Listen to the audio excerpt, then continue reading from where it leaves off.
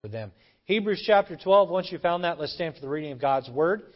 And we're going to begin in verse number 4, and then we'll read down several verses here by way of introduction, and then we'll jump into the message here, the Bible study here.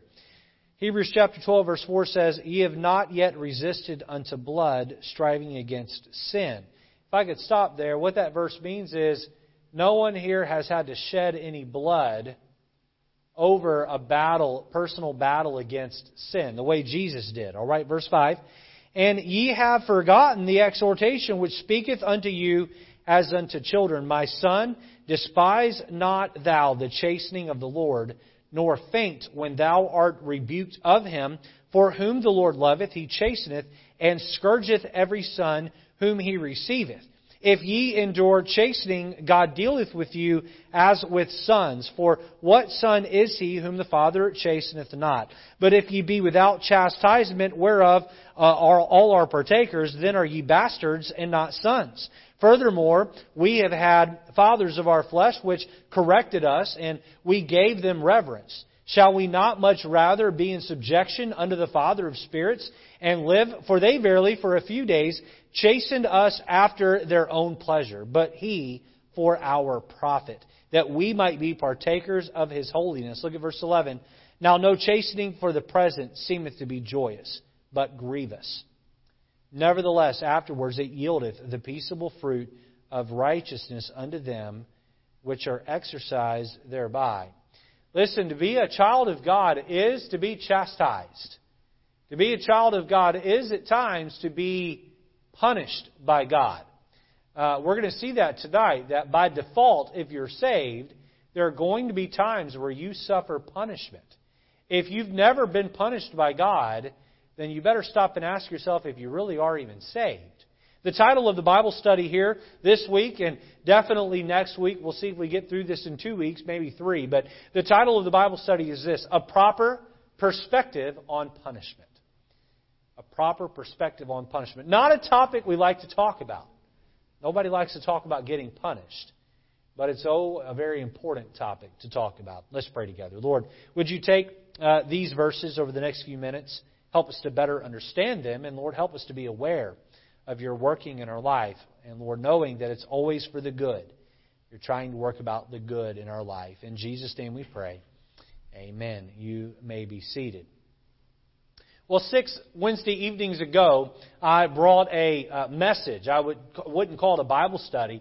It was more of a fiery sermon entitled, "Are You Running Your Race?" We looked at the first 4 verses of Hebrews chapter 4. In fact, let's go back up and look at those again. Look at this. Look at the first 4 verses. It says, "Wherefore, seeing we also are compassed about with so great a cloud of witnesses, let us lay aside every weight and the sin which doth so easily beset us, and let us run with patience the race that is set before us, looking unto Jesus, the author and finisher of our faith, who for the joy that was set before Him endured the cross, despising the shame, and is set down at the right hand of the throne of God. For consider Him that endured such contradiction of sinners against Himself, lest ye be wearied and faint in your minds. Ye have not yet resisted unto blood, striving against sin." We talked about how many Christians are sitting on the sideline. They're not doing what God created them to do. They're not doing what God called them to do. Now, when I say created them to do, I'm not talking about created at birth. I'm talking about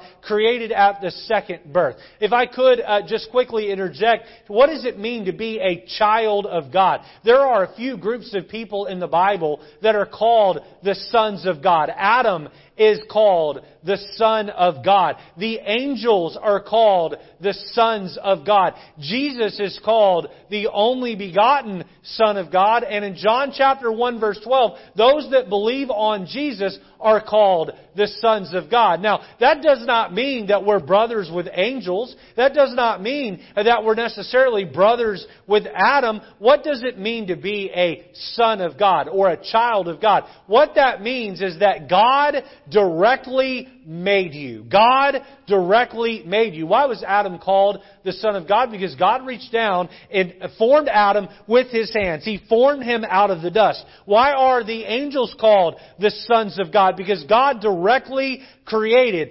Adam, or rather the angels. He directly created them. Why is Jesus called the Son of God? Because He was put in the womb of Mary by the Holy Spirit. Why are we called the children of God? By the way, just because you are breathing air in and out of your lungs does not make you a son of God or a child of God. There are many, many people in the world today walking this earth. In fact, the large majority of people walking this earth today, they are God's creation, but they are not God's children. When do we become the children of God? When we are made anew in Christ. You see, indirectly, God formed you. But directly, God forms you spiritually when you get saved. 2 Corinthians 5:17 says this, we are made a new creature. A new creature. Old things are passed away. Behold, all things become new. When we're made anew in Christ, we are given a course to run. Now, I want to ask you a question this evening. Are you running your race? Are you running your race? You see, many people run and then they fall and they don't get back up. They pick themselves up and dust themselves off and scoot over the sideline, and they're content to just sit and coast through life. Don't do that, Christian. Don't do that, Christian. So let me jump in here to the outline tonight, and we're going to get to the punishment portion of the message here in a minute. But let me give you a recap of the Bible study from 6 weeks ago here, just to get us caught up, okay? If you have an outline there to fill out, notice point number 1, God's plan. God's plan. What is God's plan? God's plan, Christian, is for you to be like Jesus. For you to be like Jesus. There's a song that was popular and sung in churches when I was a boy. It was entitled, To Be Like Jesus. To be like the one I love in everything. To be like Him. How many of you here know that song? I don't know if any of you know that song. Maybe if I sung it, some of you would recognize it. But I remember as a boy, my mom would play that in our house over a CD player, or may have been a tape player. Who knows? It may have even been an old record player. But she'd play that song, and boy, the hair on the back of my neck would stand up, and I would even sometimes feel tears welling up in my eyes, and I would say, Lord, I just want to be like You. To be like Jesus. What has God made us to be? What is God's plan? Our plan, His plan for us, is to be like Jesus. We've been put on a course to run. We're to run our race. And along that path, we're to become like Jesus. Quickly here, letter A, notice our encouragement. Our encouragement. Look at verse 1 again of Hebrews 12. Wherefore, seeing we are compassed about with so great a cloud of witnesses. Who is this great cloud of witnesses? We'll go back to the first word of the verse. Wherefore? Wherefore? What is the wherefore? Well, we studied Hebrews chapter 11.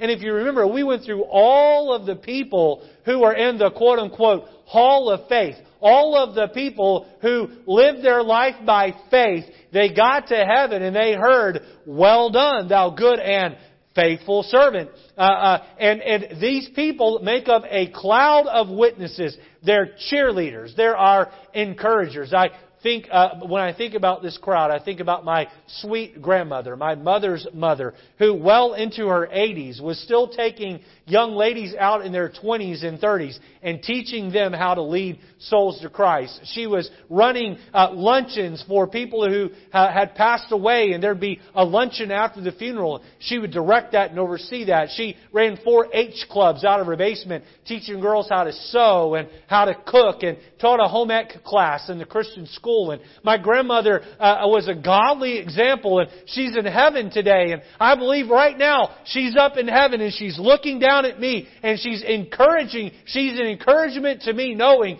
that she's there cheering for me to do what's right. Letter B, notice our exhortation. our exhortation.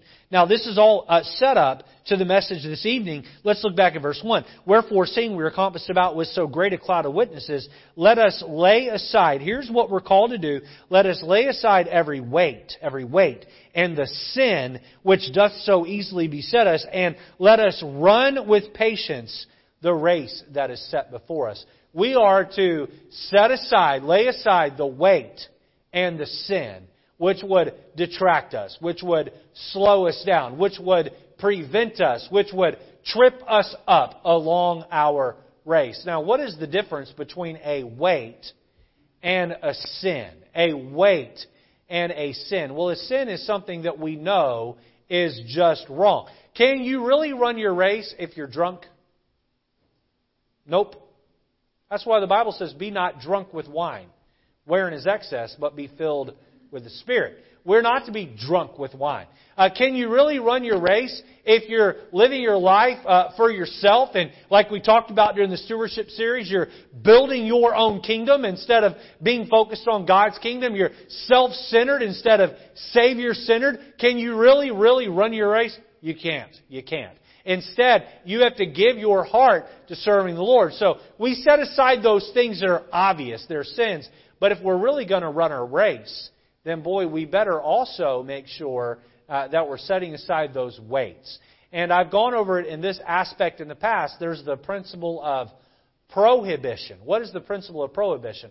Where the Bible says it's sin, then I won't do it at all. Then the principle of moderation. Where the Bible says it's okay, boy, I better keep it in moderation. Is it a sin to eat? No, you better eat or you'll die. But we better do that in moderation. Amen? Amen? Better not let gluttony get the best of us. Is it a sin to sleep? Absolutely. You better sleep or you're not going to be worth anything. But is it a sin to oversleep? That's where we become sluggish. Right? Is it a sin to drink coffee? It is not a sin to drink coffee. Is it a sin to overdo on caffeine? Absolutely. Boy, we better be moderate in our approach. And those weights, those things that, let me ask you another one. Is it a sin to watch sports? I would say it's not. There are sports references in the Bible. But you know, some people are just obsessed with sports. They eat, drink, live, sleep sports. Boy, they hardly can pay attention during the church service because they're checking sports scores on their phone. And it's sports. And I've been there at one point or another in my life. But can I tell you that is a weight that can beset us, that can keep us from running our race. Hey, what is Paul trying to say here? Or the author of Hebrews trying to say here? He's trying to say this. Keep the main thing the main thing. Keep the main thing the main thing. Where sin would trip you up, set sin to the side. Where something that's non-sinful would trip you up, treat it the same as sin, put it to the side, and run your race. That is the encouragement of the passage. Notice letter C, our example. Our example. Now, who is the ultimate example of knowing the course and finishing the race? It's Jesus. Jesus. Nobody did it better than Jesus. Nobody will ever do it better than Jesus. Look at verse 2. Looking unto Jesus. Boy, He's the ultimate example.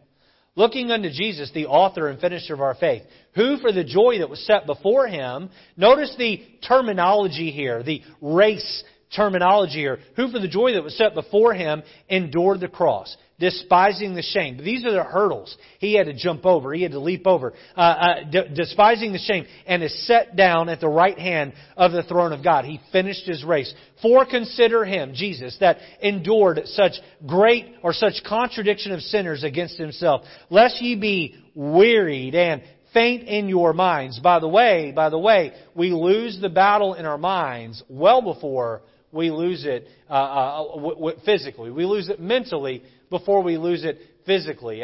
Sometimes I like to, when I'm in the pool with my kids, say, let's have a contest to see who can hold their breath underwater the longest. You know what I found is that I can hold my breath above water a lot longer than I can underwater. You know why? It's all mental. I can hold my breath the same above and below water. But for some reason, when I have water involved, mentally I give up a lot faster. You all with me? You all with me? We lose mentally before we lose physically. And the Bible says here, lest ye be wearied and faint in your minds. Many Christians give up their race Because Satan wins the battle in their mind. And the mind is a tricky thing. Because you can get all dressed up and come to church and physically look the part, but mentally be a total disaster. And nobody would know. You let Satan win the battle up here long enough, I promise you'll drop out of church. You let Satan win the battle long enough up here, I promise you'll quit reading your Bible. I promise you'll quit praying. I promise you'll quit sharing your faith. I promise you'll quit running the race God's called you to run. Boy, you must give the Lord your mind, and if you'll win the battle mentally, then you'll win the battle physically and spiritually. Verse number 4.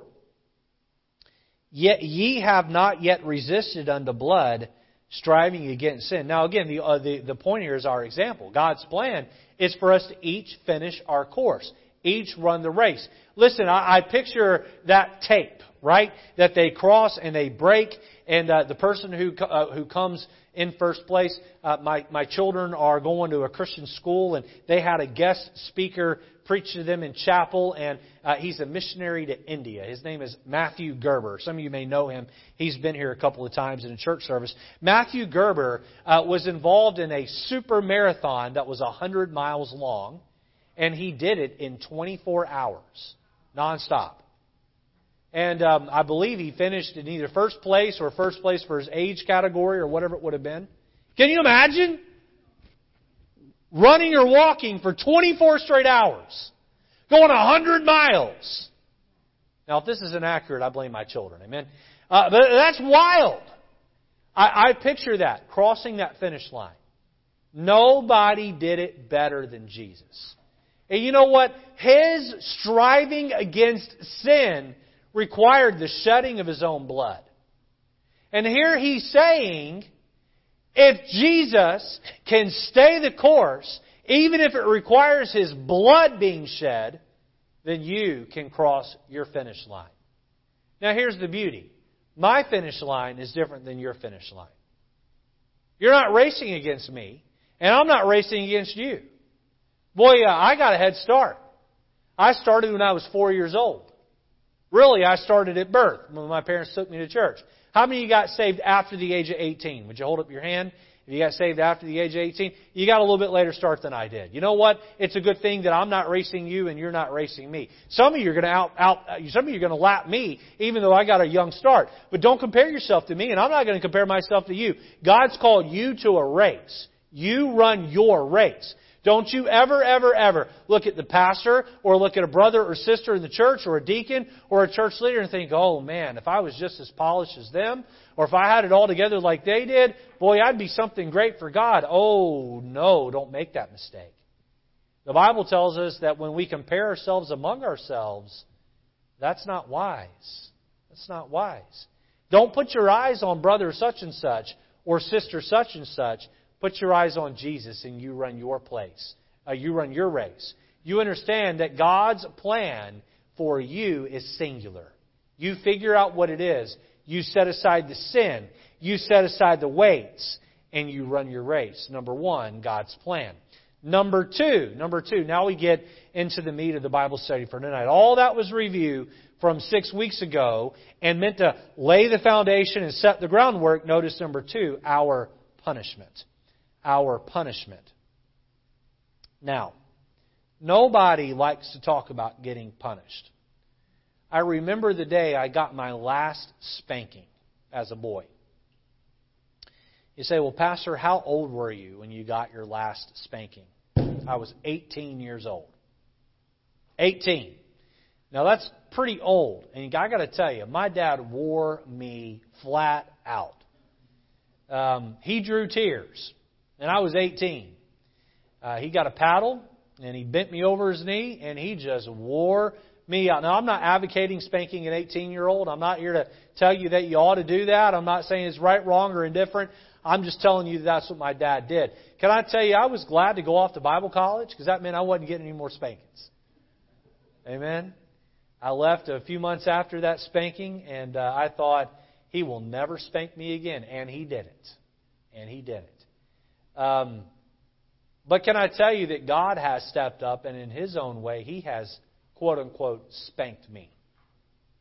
I remember when my children were little.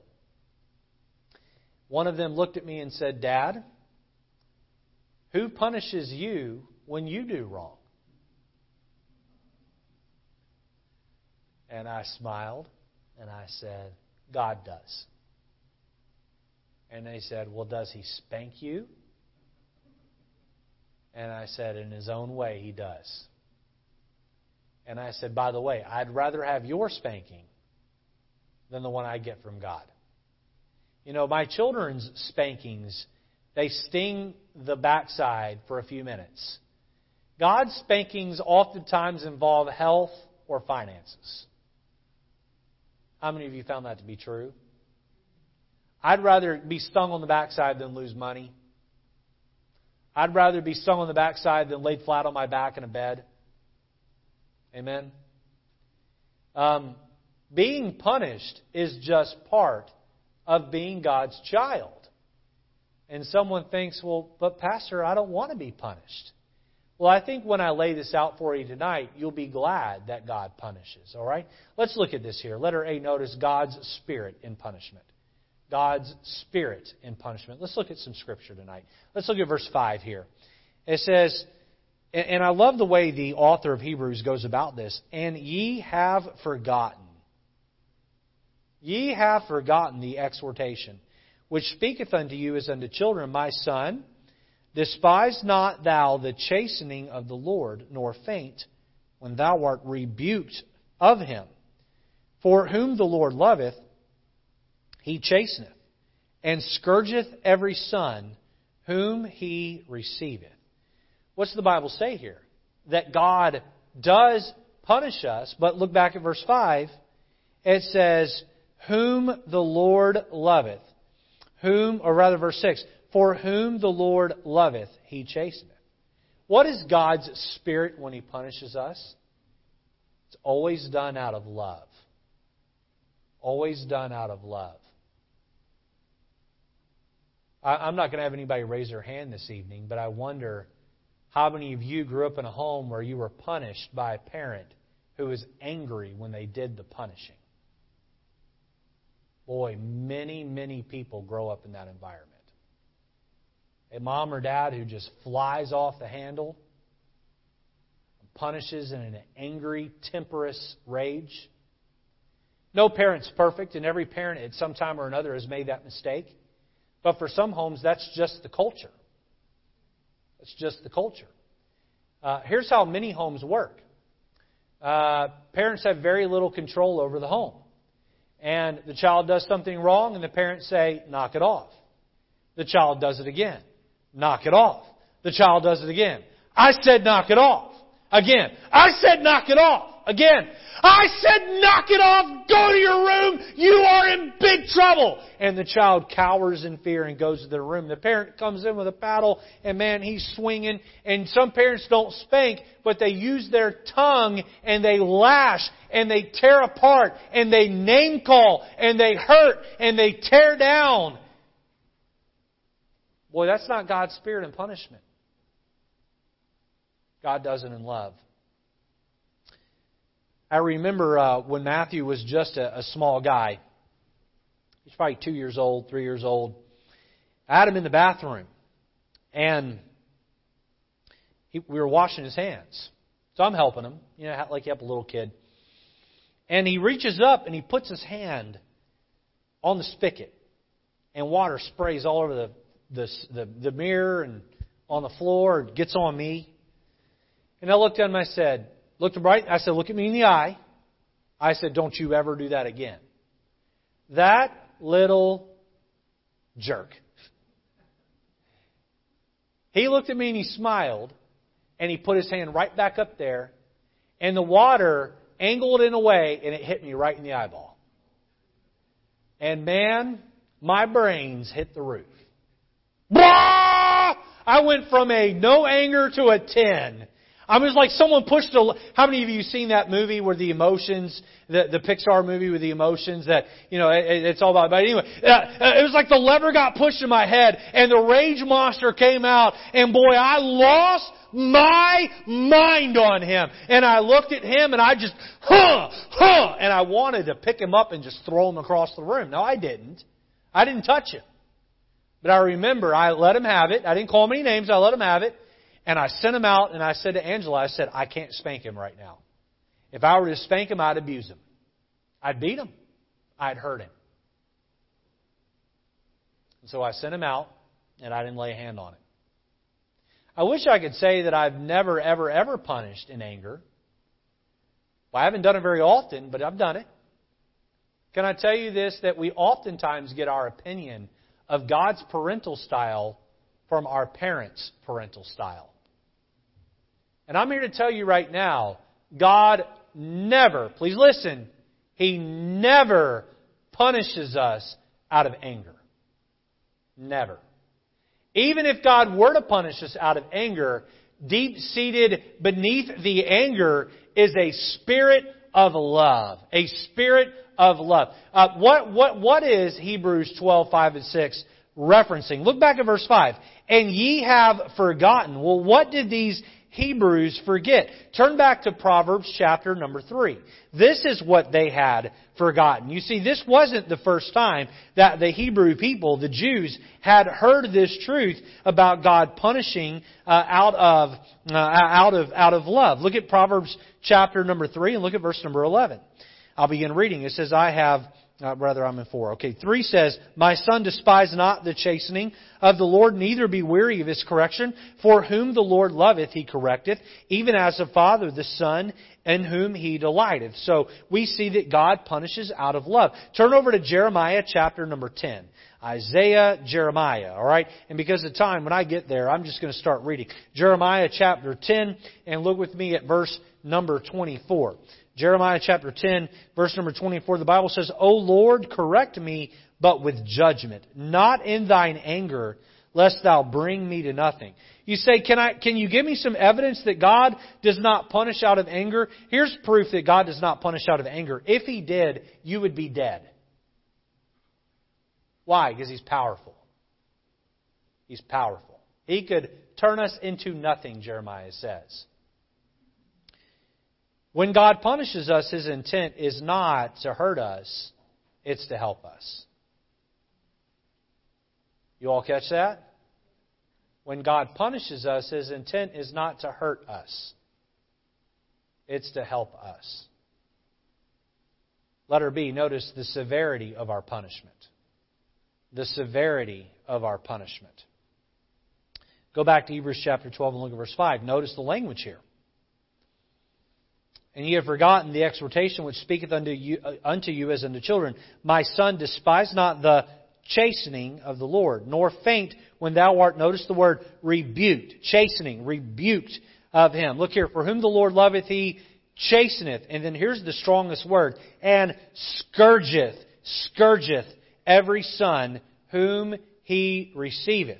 Now, what does that word chasten mean? Interestingly enough, the Greek word used for chastening here is translated as 4 different words in our English Bible, and one of them is the word nurture. Nurture. Turn back to Ephesians chapter number 6.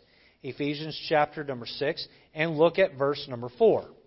And if you're not able to keep up, then just listen while I read. If you can get there with me, go ahead. Ephesians chapter 6, verse 4 says, And ye fathers, provoke not your children to wrath, but bring them up in the chastisement, or the nurture and admonition of the Lord. Now, I have to tell you, when I saw that the same word used for chastise in Hebrews 12:5 was the same word as the word nurture in Ephesians 6, I was a little surprised by that.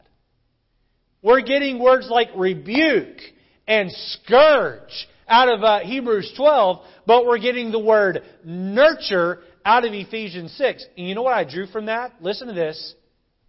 God's chastisement is broad in definition. Sometimes His chastisement is light.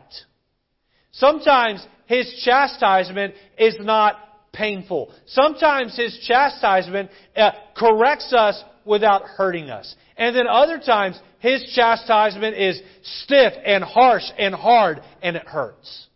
You know what that tells me? Watch this. The severity of our punishment is to the level that God needs it to be to get our attention. Now, I have a son and a daughter, and I won't say which one, but one is a little bit more hard-headed than the other. One of them needs harsher rebuke than the other.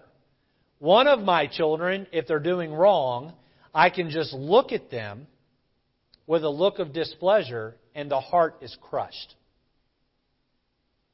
There's immediate repentance. The other one, I give that look, and there's almost a smirk back. Like, okay, let's go. Let's go. Game on. One needs a greater severity of punishment than the other. Now, both of my children rarely at this point have severe punishment handed to them. I'm more talking about when they were little. When they were little, boy, one was just tender and easily correctable. The other one was a lot harder to correct. You know, it could be, watch this now, watch this. It could be that you are that hard-hearted Christian with God, hard-headed Christian with God. And boy, God's got to, He's got to bring the pain to get your attention. But some of you here, you're walking close with the Lord. Your heart is tender to the Lord. And you take one step out of line, God brings a light punishment your way. And you're so crushed by that you step right back in line. And you see, the severity is equal to our spirit. Where we step out of line, God's going to punish, but never more than He absolutely needs to. Never more than He absolutely needs to. The severity. The severity. Let's look at a couple more verses here. Turn over to Psalm chapter 94 and verse 12. Psalm is the middle of the Bible, just about. Psalm chapter 94. Verse 12 says this. It says, "Blessed is the man whom Thou chastisest, O Lord, and teachest him out of Thy law." How many of you can remember a time in your life where you went back and you told your mom and your dad, "Thank you for being tough on me"? Anybody here can remember a time like that? Thank you for being tough on me. Not too many of you. Amen. All right, a couple of you.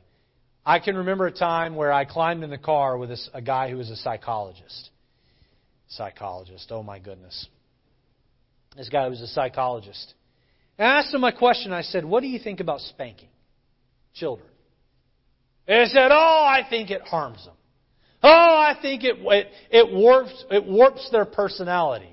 He said, "I think it has long-term ramifications for a child as it pertains to a relationship with a parent. And I think a child that is spanked will have a hard time having depth of relationship with that parent when they get older." And I looked at him and I smiled and I said, "Well, I guess I'm the exception to the rule." And he said, "What are you talking about?" I said, "Boy, I turned 21, 22, 23, and I got on the phone with my mom and my dad, and I said, 'Thank you for spanking me.' I said, 'Boy, I've got a great relationship with my mom and my dad, and I deeply love them.'"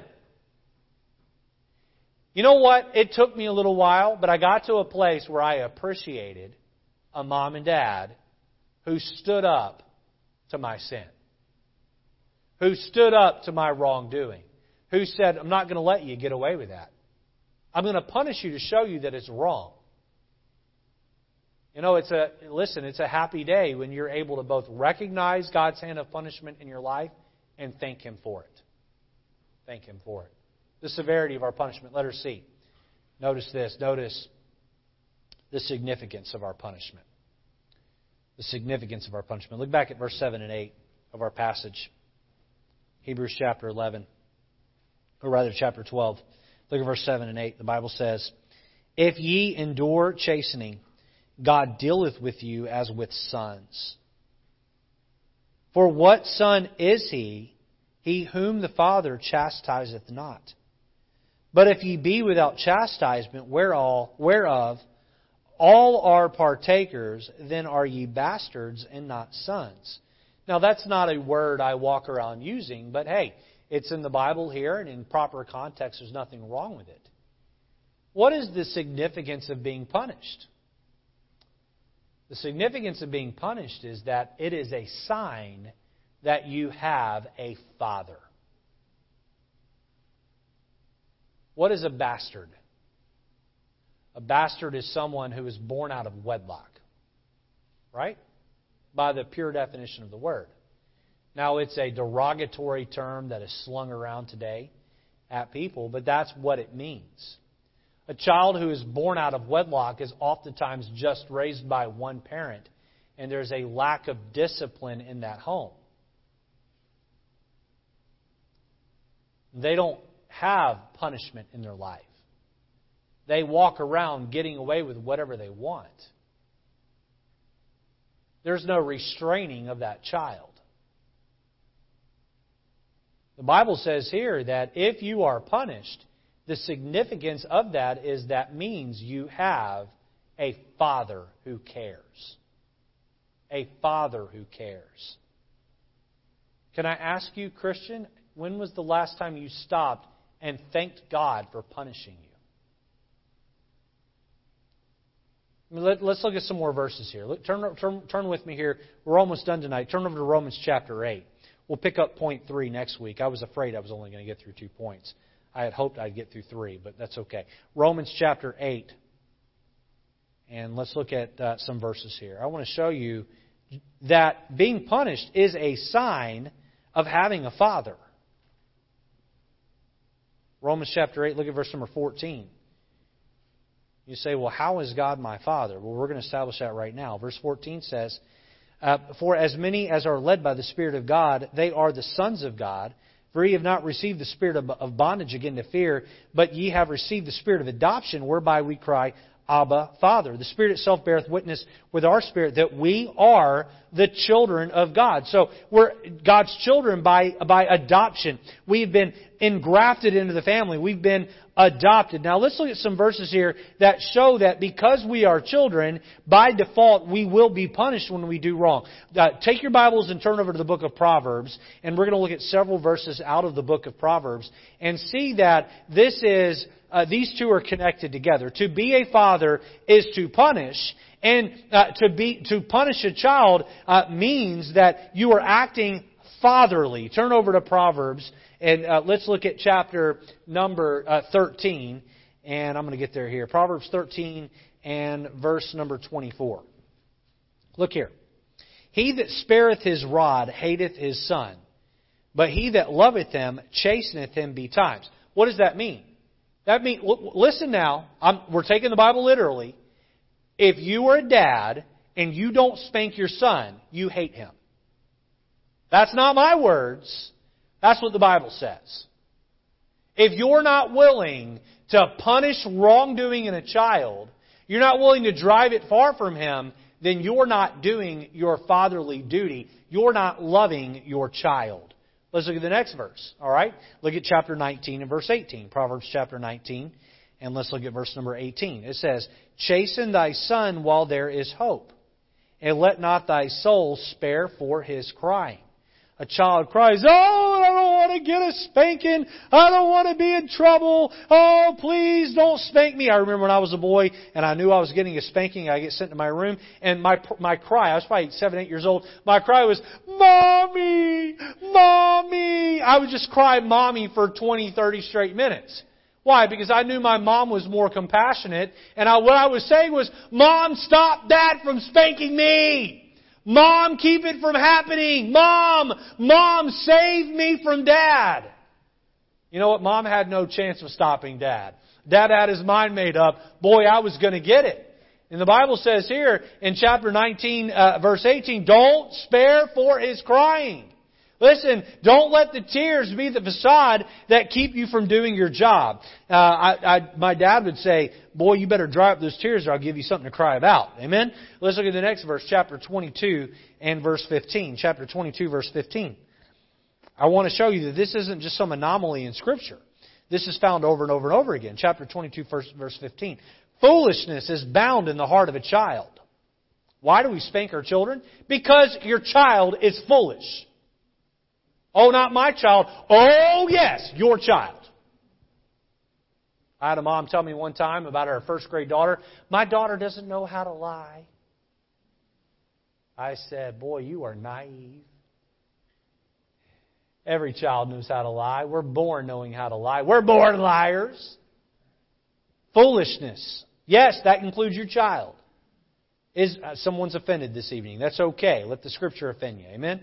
It's bound in the heart of a child. Look at verse 15. But the rod of correction shall drive it far from him. One more verse. One more verse. Look, we're talking about the significance of it. Hebrews chapter 12 talked about the scourging. The scourging. That is the beating with a rod. Jesus was scourged before He was killed. And I'm not saying that you flog your child in that manner, but look at chapter 23, verse 13. Withhold not correction from the child. For if thou beatest him with the rod, he shall not die. Now, that language is really, really coarse. It's really tough. Beating your child with a rod. I know that, I remember when I was a boy, there was someone that had stole something in another country, and I remember it made national news in America, and the guy was like tied to a post, and he was beaten with a rod. I mean, you remember that story? A cane. He's beaten with a cane. And I mean, it was a big deal in the media, right? You know what? They don't have a lot of stealing going on in that country. Yeah, because, I mean, it's handled publicly. You get beaten with a cane, right? Listen, that's what spanking is. Now, watch this. Watch this. Let me make an application, and I'm done. If God really loves us, then He has no choice but to punish us. You understand that? He does it because He loves us. I know that with my children, when they step out of bounds, I have to at times punish them. But every time I punish them, there is an explanation as to why. There is an admission of guilt on their part, admission of wrongdoing on their part. There's a punishment, and then there's a restoration. And they leave, and they're better off because they were punished. It's always done out of love. And my friend, God may not bend you over His knee and give you a physical spanking. But when God brings hardship in your life, He's looking for admission of wrongdoing. We confess our sins. He's faithful and just to forgive us our sins. He's looking for us to suffer so we know better next time. And then He wants that reconciliation. The significance of our punishment. What does it mean to be punished by God? It means that we're His children. Amen? We'll pick up there next week and we'll look at point number 3, and that is what God's trying to accomplish. I won't give you the alliterated word. You have to come back next week. But what God's trying to accomplish in this and what the end result is to